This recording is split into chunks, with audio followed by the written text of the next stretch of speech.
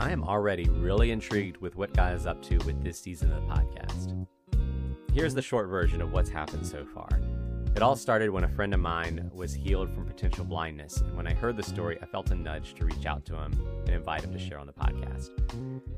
Well, I must have made some comment online about this because another friend said, hey, I can talk about healing too. And my initial response in my mind was, well, I don't want to have too many healing episodes. And then I felt like God was saying, what if I want you to do a whole season of healing episodes? And my response was, I don't want to do that. Because healing is a difficult topic. Healing can be a controversial topic. Healing can be a weird topic. And I didn't know if I wanted to open myself up to a whole season of that. But if there's one thing I learned about God, when he invites us into something, he usually knows a lot more than we do. So I took a step of faith. I reached out to the first friend. I confirmed with the second friend, yes, let's do this. You actually got to hear that episode if you've been following along. That was Will Roberts. Well, after taking that step of faith, it's like it unlocked something. And suddenly, I heard from two people I had never met before through this resource called Podmatch. And up until that point, I hadn't had much luck. But suddenly, these two people had stories that would fit really well with this healing series. I reached out to them. The first would be Darcy, and the second, Jerry, wasn't going to be available till the end of October. So I was going to have this long gap. But after recording Darcy's episode, which was just a really great conversation, it's like that unlocked something. And in the course of an afternoon, 6 people reached out to me. They didn't know anything about this series. They were just connected to my podcast and felt like it would be a good fit. And I'm telling you, all of them that I've confirmed have stories that fit really well with this healing series. So what am I getting at? I don't know what God's up to, but I know he's up to something because I have weeks worth of episodes in the works. And these are covering everything from actual healing to emotional healing to not experiencing healing. And they're all with people that I don't know. So I don't know what those conversations are going to be like.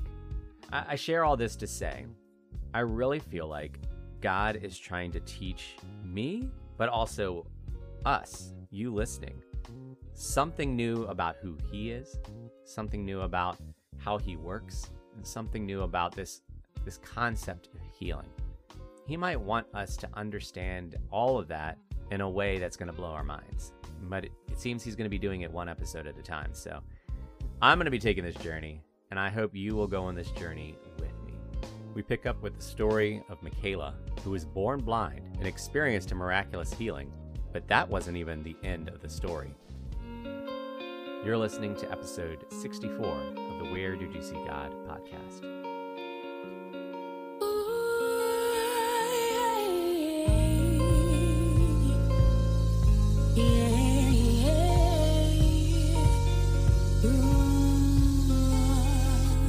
Father God, I just want to thank you that you are God and you are good. And I just thank you for the connections that you've been bringing about and just for this ongoing conversation with several people around healing and around that topic. And I just thank you for Michaela and for bringing her about and just for her story and her journey. And right now, we just want to give this time to you. We pray that you're glorified by it, but we also pray that you would guide our conversation.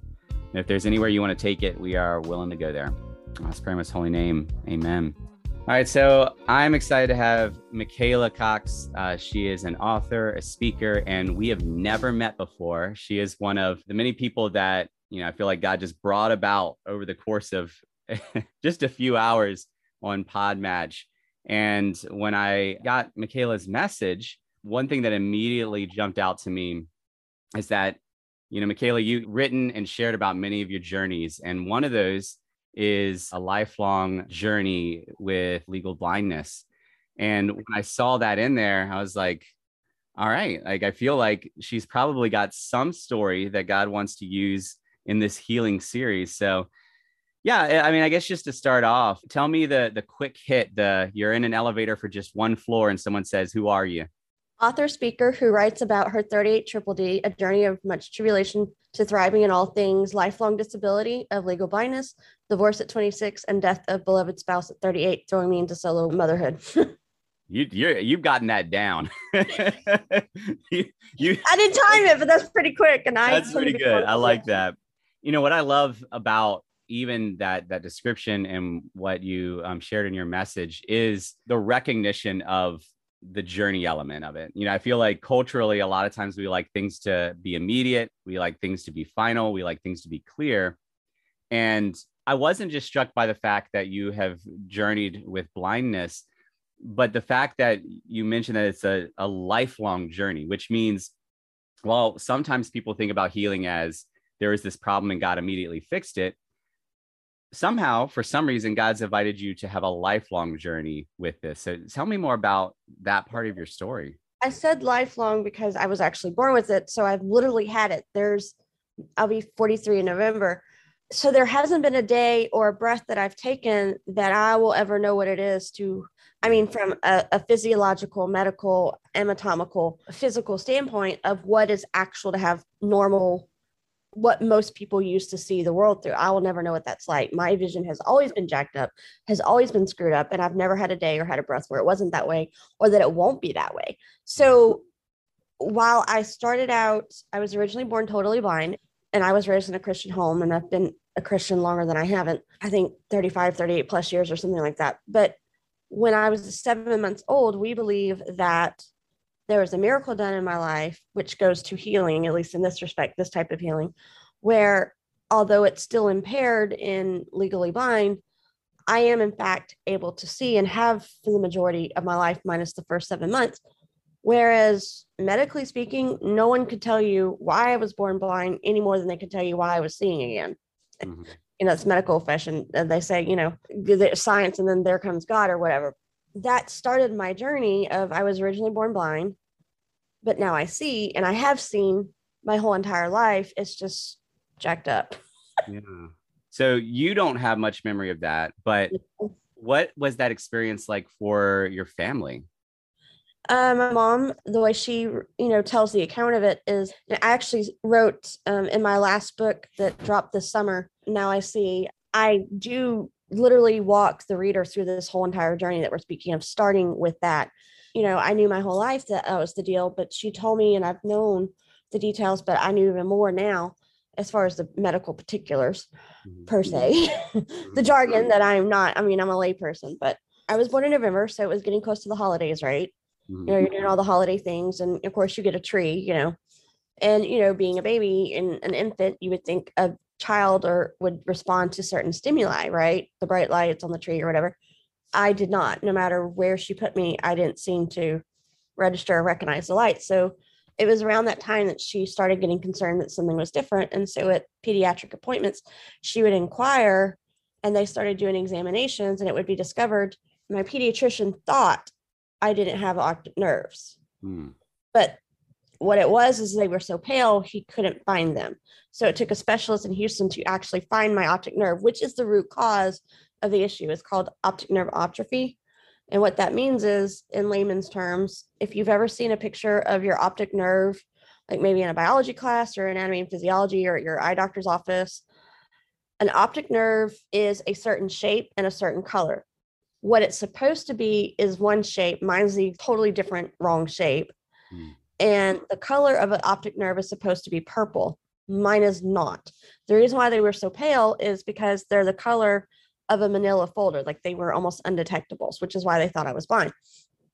So in reality, what that means is the bloodstream is not able to flow through the optic nerve like it's supposed to. There goes sending the signals and the receptors to the brain to tell the eye what to perceive. So a lot of what goes into what causes issues with my vision, there's a lot of lag time. There's a lot of not a recognition. There's a lot of struggle with focusing and just not detecting. And it takes me a long time to do a lot of things. That's the short of it. And then you add a whole bunch of other factors to it, like nearsightedness, nystagmatism, not very good peripheral vision, and not very good depth perception, which just makes a really big, messy, complicated crap show of vision. Yeah. And so, your mom was getting concerned. The doctors initially struggled to find it. And it seems like even when they found it, they didn't know what they could do for you. Is that? Well, it was 78. I'm not saying we know everything, all things knowing medically now, but compared to 78, we know a lot more than they did in the, almost 45 years ago. So, we've hopefully advanced way since then, So they just didn't have a lot of information at the time. It's not a common thing, and there's no family history. And obviously it's not genetic because my two children don't have it. So it was just a weird fluke thing thought at the time when I was living in New Hampshire. And I'm jumping ahead a little bit. We'll get to more of that in a minute. But the eye physician that I saw there told my husband, because he was also his commander in the National Guard, oddly enough. So it was his boss on the weekends, that there was research now, this was in 2010, that there's something that can happen that's a rarity, that a fetus or a baby in vitro can have a stroke. Fetal stroke is what it's called. And based off of the fact that there's no family history and there's no genetics, and there seems to be no other plausible explanation other than we know what God did. But I mean, from a medical standpoint, of course, that's probably what happened. And it would make sense because the optic nerve is on your brainstem. And I also can't smell, unlike what most people would think, because usually when you have a lack or deficiency in one area of your body, the rest compensates, which mine does, except in smell. Because if you know anything about anatomy and physiology, the olfactory and the optic nerve are right there together in the same proximity to each other on the brainstem. So one got screwed up, they both got screwed up. Wow. And so when you were 7 months old and this healing happened, was it something that your family said, all right, we're going to pray and pray and pray, or was it out of nowhere, or how did that come about?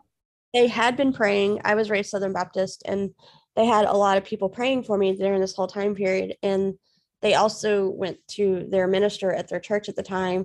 Now, I'm sure there's different thought process on what I'm fixing to say and beliefs in our religion, but the way it was done is that they went to our minister at our church, and he and two of his deacons in the privacy of his office anointed me, and they prayed over me. I know, like I said, there's a lot of gray area when it comes to anointing and healing and all that, depending on your denomination and your religious background, but that's how it happened. And then not long after that, my mom came to get me one morning, and before she got me out of my crib, is the way she tells us, that she noticed that I was looking at her for the first time. Oh, wow. And that's how they knew. That had to be quite a moment for her. Yes. Wow. And I appreciate that you even noted, that's one of the, when I felt like God was nudging me to do this healing series of the podcast, that was actually one of my hesitancies originally. Is there are a lot of different thoughts and beliefs and ideas on healing, and there can be some controversy and there can be some tension, but your story is your story, right? Like, this is how you experienced it, how it was communicated to you. And that's why I think stories can be so powerful, because it's less like you're not doing a college level class on this thing. Like, you're just sharing your story. Yes. I mean, my medical history has been documented since I was 3 months old, February of 79. So you can go back in the records and see where they had me as blind. And then you can go back, whatever visit I had at 9 or 10 or 12 months or 18 months, where they're showing, okay, now she's doing this. Yeah. So medical evidence records it as it went. And you can see the differences from a medical perspective of, okay, she was doing this from this age to this age, and now she's all of a sudden doing this. So yeah, it's clear there is objective evidence that something happened. And even if people are like, wait, but how did it happen? Doesn't change the fact that it did. You were blind and then you could see. Yes. I'm sure, your parents, I don't know what your family felt about healing. They either believed in enough or willing enough to try it. But how did seeing you healed transform their understanding of healing or of God or of prayer? Well, I know they were faith believing because I was raised that way. And I mean, I know my mom said that as soon as they found out what was going on, they just knew that it was going to happen, and they chose to believe and have faith. I mean, we see it in scripture all throughout the New Testament that was why miracles happen, is there was faith. Yeah. So what has this experience been like for you then? Because again, you were 7 months old. And so all of this is less what you remember, more what's been conveyed to you. How have you experienced engaging the idea of faith and engaging the idea of prayer, having experienced it, but not remembering it? Well, I believe in it. I've seen, even though I don't remember that, I've seen it for my own self and other areas of my life where, I saw the fruits of it and, answered prayers and whatnot through either my own life or other people's lives. And I mean, that's what we're taught to do, and it works, and we know there's power in it, and it's called faith. Yeah. And even though I don't remember the point of healing, I still have had a lifelong journey of dealing with a disability and having a visual impairment. Mm-hmm. One of the things that came up at one of the other conversations, it actually came up twice, I think, In our last episode, we had someone who she had experienced a disability that put her in a wheelchair. It was very unexpected, and then she was healed from it. Wow. And then 20 years later, it was reignited again. And as much as she prayed, God didn't heal her from it. But she discovered that it actually brought her closer to God in ways that she wouldn't have expected. And in the episode before that, I was talking to a pastor friend of mine, and the conversation about the Apostle Paul came up, where he had this thorn in his flesh, and he kept praying for it to go away and go away and go away. And God said, in your weakness, I'm strong. My strength is sufficient for you. And so, someone could hear you talking about how you were blind, but then you could see, but you also are still struggling with eyesight that isn't what you might have wanted it to be. And what is that journey like for you, of knowing that God is capable of healing, but he is choosing not to give you 20/20 vision right now?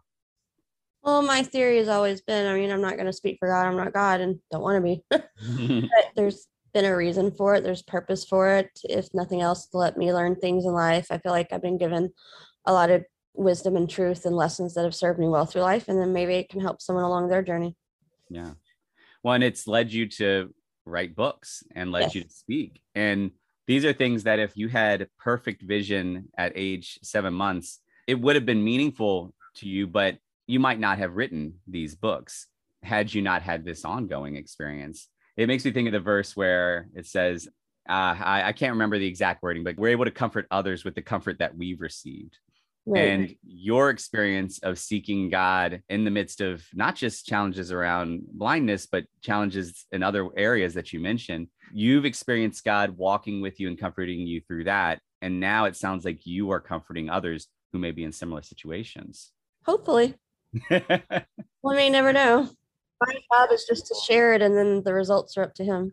That's how I feel with doing a podcast. The world would say that success as a writer, or success as a speaker, or success as a podcaster is that you're reaching bigger and bigger audiences, and you're becoming more and more well known.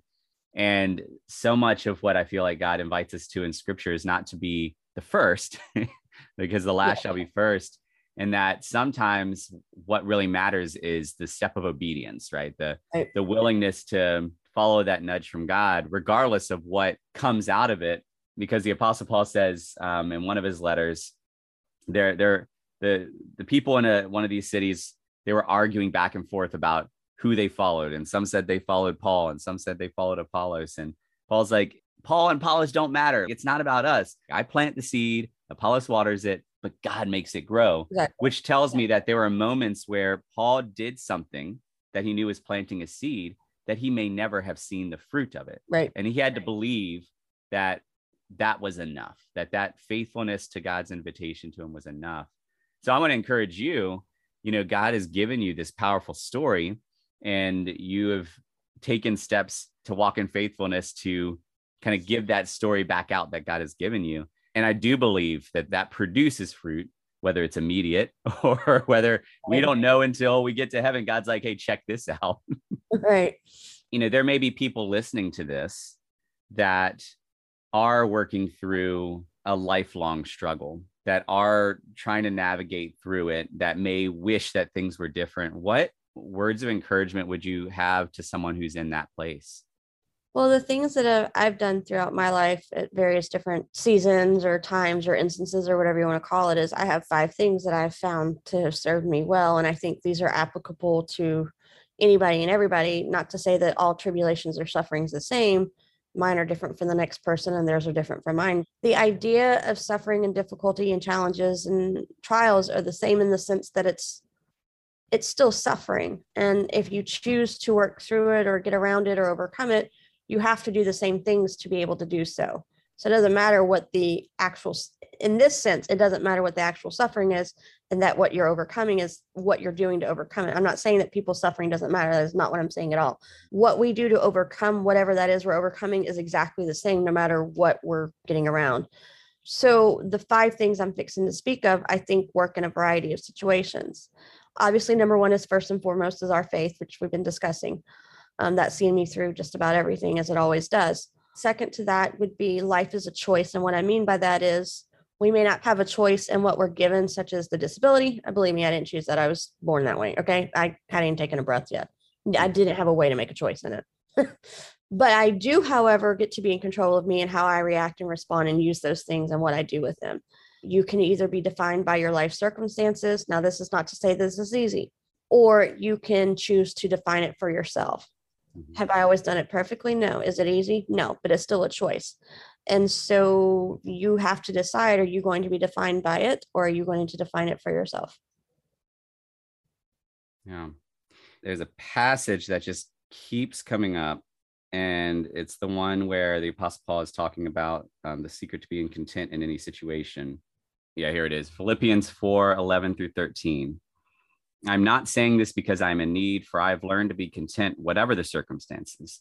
I know what it is to be in need, and I know what it is to have plenty. I've learned the secret of being content in any and every situation, whether well-fed or hungry, whether living in plenty or in want. I could do all this through him who gives me strength.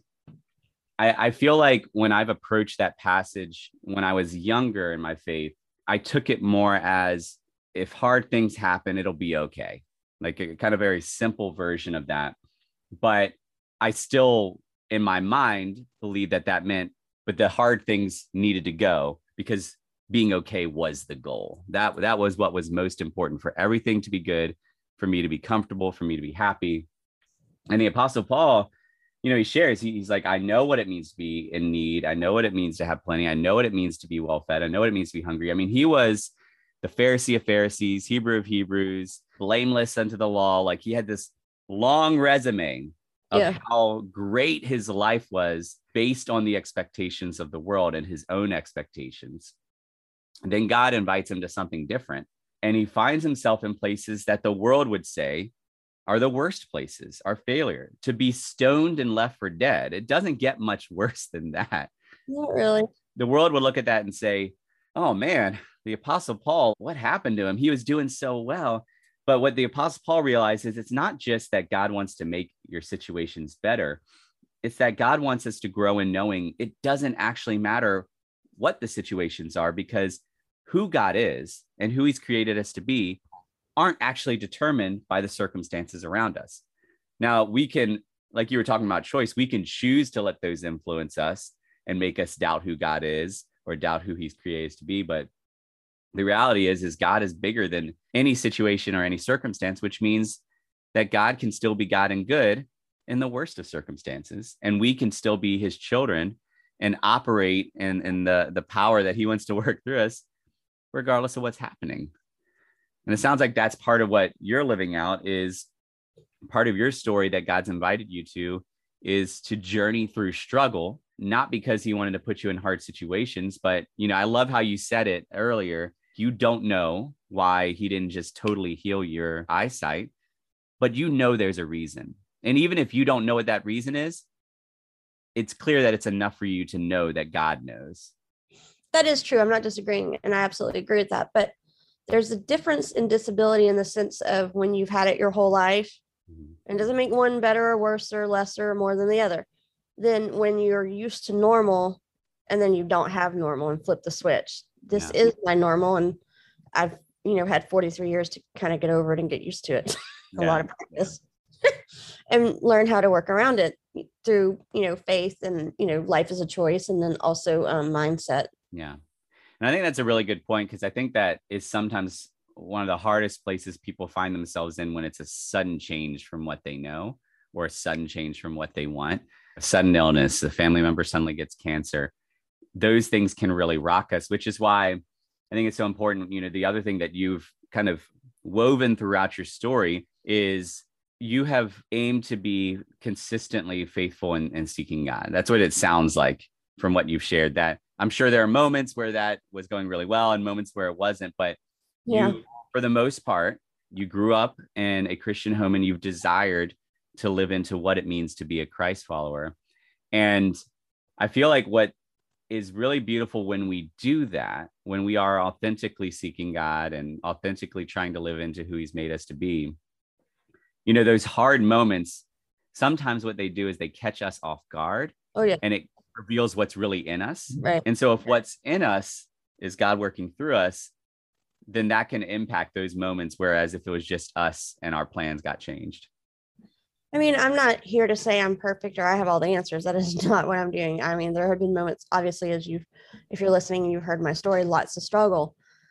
And that's what happens when we live in a non-perfect, fallen, flawed world. I mean, it's not a question of if, it's a question of when, and it's a question of which ones. They're coming, whether you want them to or not. There's no getting out of it. Mm-hmm. You don't get out of this life unscathed. It's just a question of which ones and when. It just so happens in my story, it's been, blindness and disability and a divorce from a horrific first marriage and loss of a husband. The next person's may be something totally different. It's still going to happen. So we just have to decide what we're going to do with it. And there have been times I would like to think I've been faithful. I still believe, I still have my faith, although it's taken a little bit different shape over the last 4.5 years post losing my husband, but still here. Yeah. And I feel like that's something we need to name is it's okay if our faith looks different than it did 4 years ago, 8 years ago, 10 years ago, because what we're talking about is an incomprehensible God. Like what we're talking about is a reality that's beyond what we can understand. That means that we are always going to be learning more and more of who God is and more of what eternity is, which means that that's going to change what our faith looks like. It has to grow. It has to adjust, especially when it pushes against some of the things that it's hard for us to believe or it's hard for us to accept. That's what happened with many of Jesus's disciples. And I think it's John 6:66. Jesus was near the end of his life. He had hundreds following him. So beyond the 12, there are many other disciples who thought he was talking crazy talk. I mean, he was talking about eating my body, drinking my blood, or I think that he was talking about those things in there, but he was saying things that made no sense to him, seemed crazy. There are many people who had followed him maybe for years that at that moment, they said, this is too much. I'm done. I'm out. And they were in the presence of the literal Jesus, hearing his literal words, but there was something within them that it was just a non-starter for him. Whereas the other disciples, many of them heard the same things, probably wrestled in the same way, but for some reason, they decided to stay at the table. Now, they still had struggles. We see that with Peter, and he was willing to die for Jesus. But then when somebody said, hey, weren't you with Jesus? He denied him 3 times, right?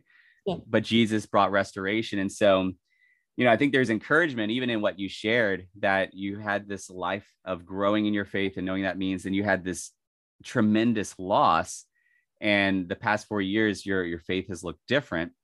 But I feel like that's part of the journey, right? Of we knew who God was when things were one way. Now this thing happened that it's like, why did you even let it happen, God? And somehow I have to still trust and love you even when you allowed this, that, or the other.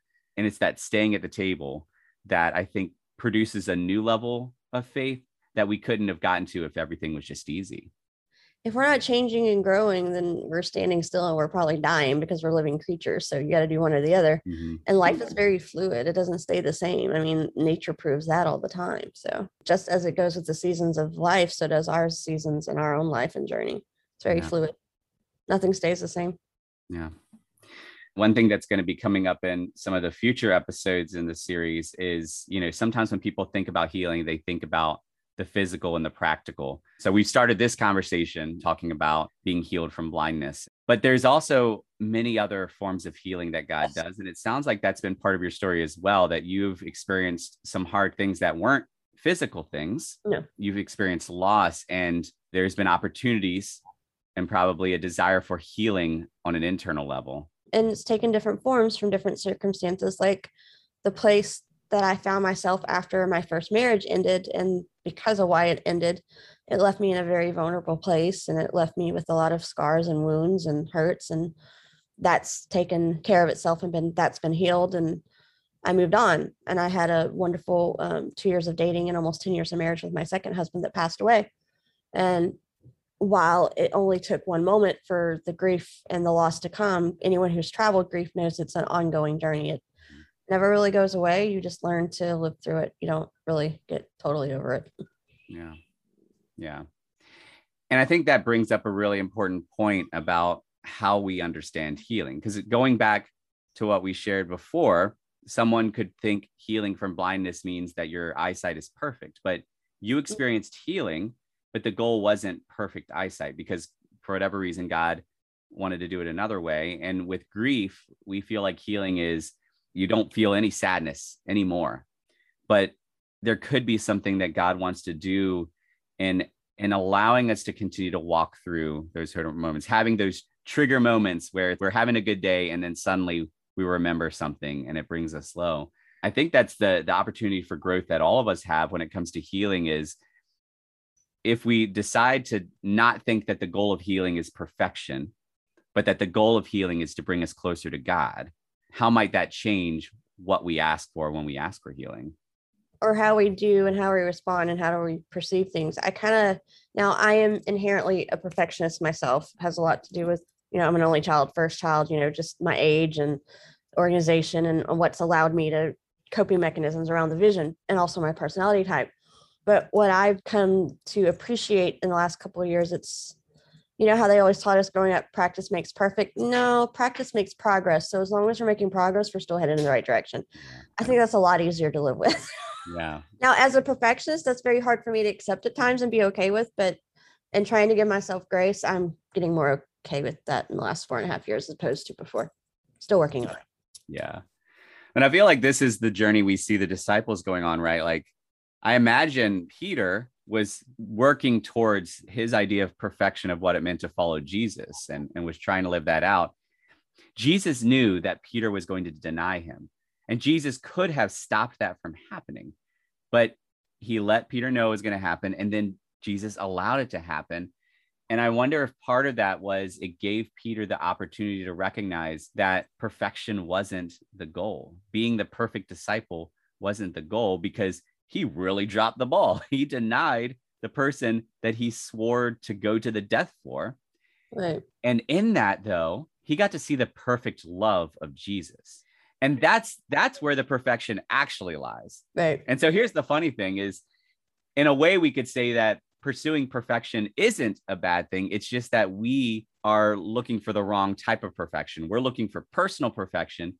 But if we look to the perfection that is Christ and we work towards that, that actually will produce something very different than if I'm trying to be a perfect Christian or a perfect father or a perfect husband, or, you named it. We just can't do it. Like we cannot achieve perfection in of ourselves because we're human. Because we're imperfect beings because of, the fallen world and original sin or whatever theology you want to put on it. Mm-hmm. And the crazy thing is that even if we choose to pursue the perfect Christ, the part that makes that hard is that it costs us everything along the way. Like that's what Jesus said, unless you hate your father and mother and your son and your daughter, even your own life, and take up your cross and follow me, you're not really following me.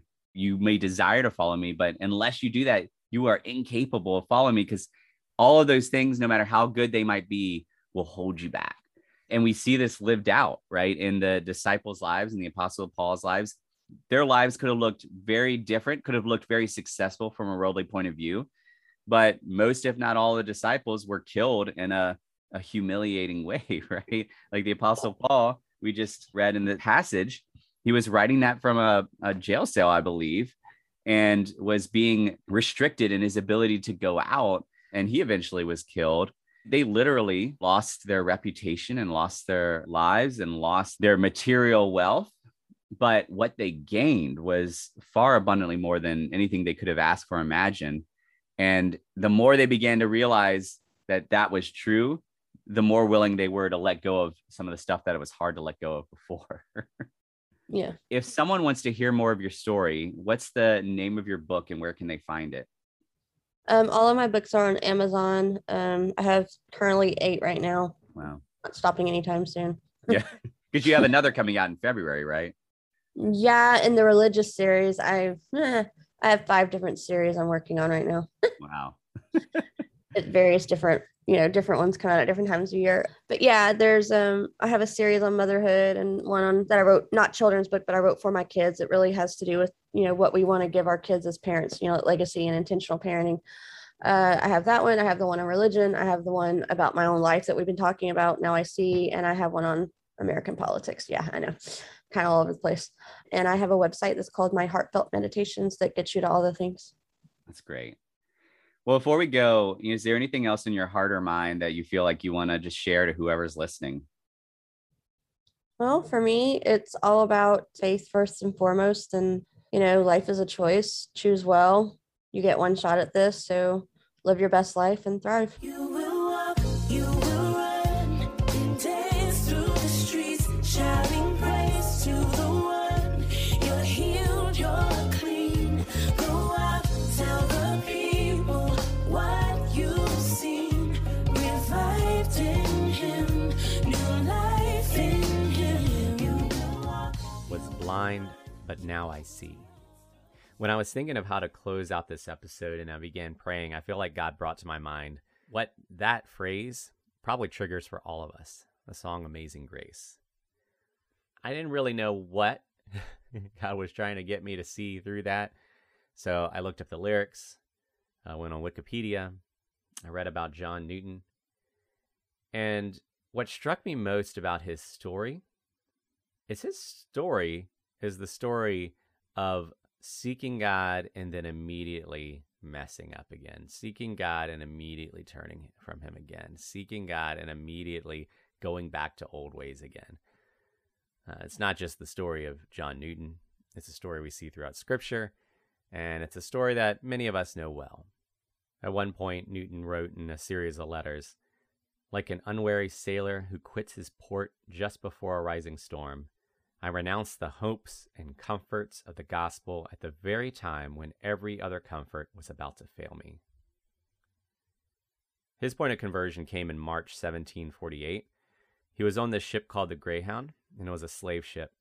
And during this time, a torrential, violent, horrible storm came. And we're not talking about a storm that lasted for an hour. I mean, they were working for several hours to keep the ship from capsizing. He ended up having to steer it for the next 11 hours. Then they got out of the storm, but they were starving. They were exhausted, but they made it through. Now, not all of them. There was a sailor who was washed overboard, and he was standing in the very place that Newton had been standing only moments before. And that, in combination with everything that happened, reminded Newton of a moment in the midst of the worst moments when he said, after they had done all else, "If this will not do, then Lord have mercy upon us." And this was his conversion moment. But here's what's really interesting. He went back to a lot of things that he had done before. One thing he stopped doing was being so immensely profane. Apparently, he was notorious for his profanity, going so far as to make up his own really awful curse words. He was able to pull back from that, but he continued to sail slave ships, become a captain of a slave ship. He had this moment of getting a glimpse of God, but not yet fully seeing him. And I think what strikes me about this and this episode and this season is, we hear that phrase, "was blind, but now I see." And it makes me wonder if there are things about the concept of healing and more broadly about God and what he's up to that we are actually blind to. That maybe we can see things partially, but we cannot fully see yet. And just like John Newton, who would get close to God and then pull back, I wonder if that happens for us as well. That we begin to learn to trust God a little more around something like healing until we hit a particularly hard moment and we pull back. I'm at this moment reminded of something Darcy shared, that she had been healed of her disability. And then when the disability struck again 20 years later, initially she was really angry at God about that. It was hard to know how to pray. Michaela had a very different experience because she had always only known legal blindness her entire life. She was born blind. But even she shared that there have been struggles, and particularly the loss of her husband, that has caused her to wrestle with what does it mean to have faith in the midst of struggle. I think we all have these kind of moments. And I think that that's okay. Because for us, it seems wrong if we had confidence in God and then suddenly we don't. And it's not that it's wrong, it's that it's human. It's human because we are not yet capable of fully grasping the fullness of who God is and what he can do. God is a God of healing. He's also a God that doesn't totally restore vision sometimes, that he doesn't totally heal a disability sometimes, that he doesn't heal one person but heals a total stranger. These are all stories that we've already heard in this series, and we're going to hear more stories. God is a God of healing, and so often that healing does not play out in the way that we want it to, in the way that we think it should, in a way that feels just. And somehow God is God and God is good. The question comes down to, are we willing to humbly admit that we may be blind to who God is and what he is doing? No matter how much we know, we may have some blindness. And the second question is, are we willing to see? No matter what journeying to gaining sight might cost us. Because this is what it's all about ultimately. It's not about being the perfect Christian or doing all the right things. The whole thing is about knowing God and being his. So I want to encourage you to continue this journey with me and with others who are listening. And to be willing to say to God, all right, God, you know my thoughts and feelings about healing. You know my experiences, good and bad, around healing. I just want to acknowledge that there may be things that I'm blind to. I'm willing to step where you say to step in order to see you more fully and to understand you more clearly. And then be willing just to take whatever the next best step is, trusting that God is God and God is good and that God is a healer. Take the steps and ask yourself, where did you see God?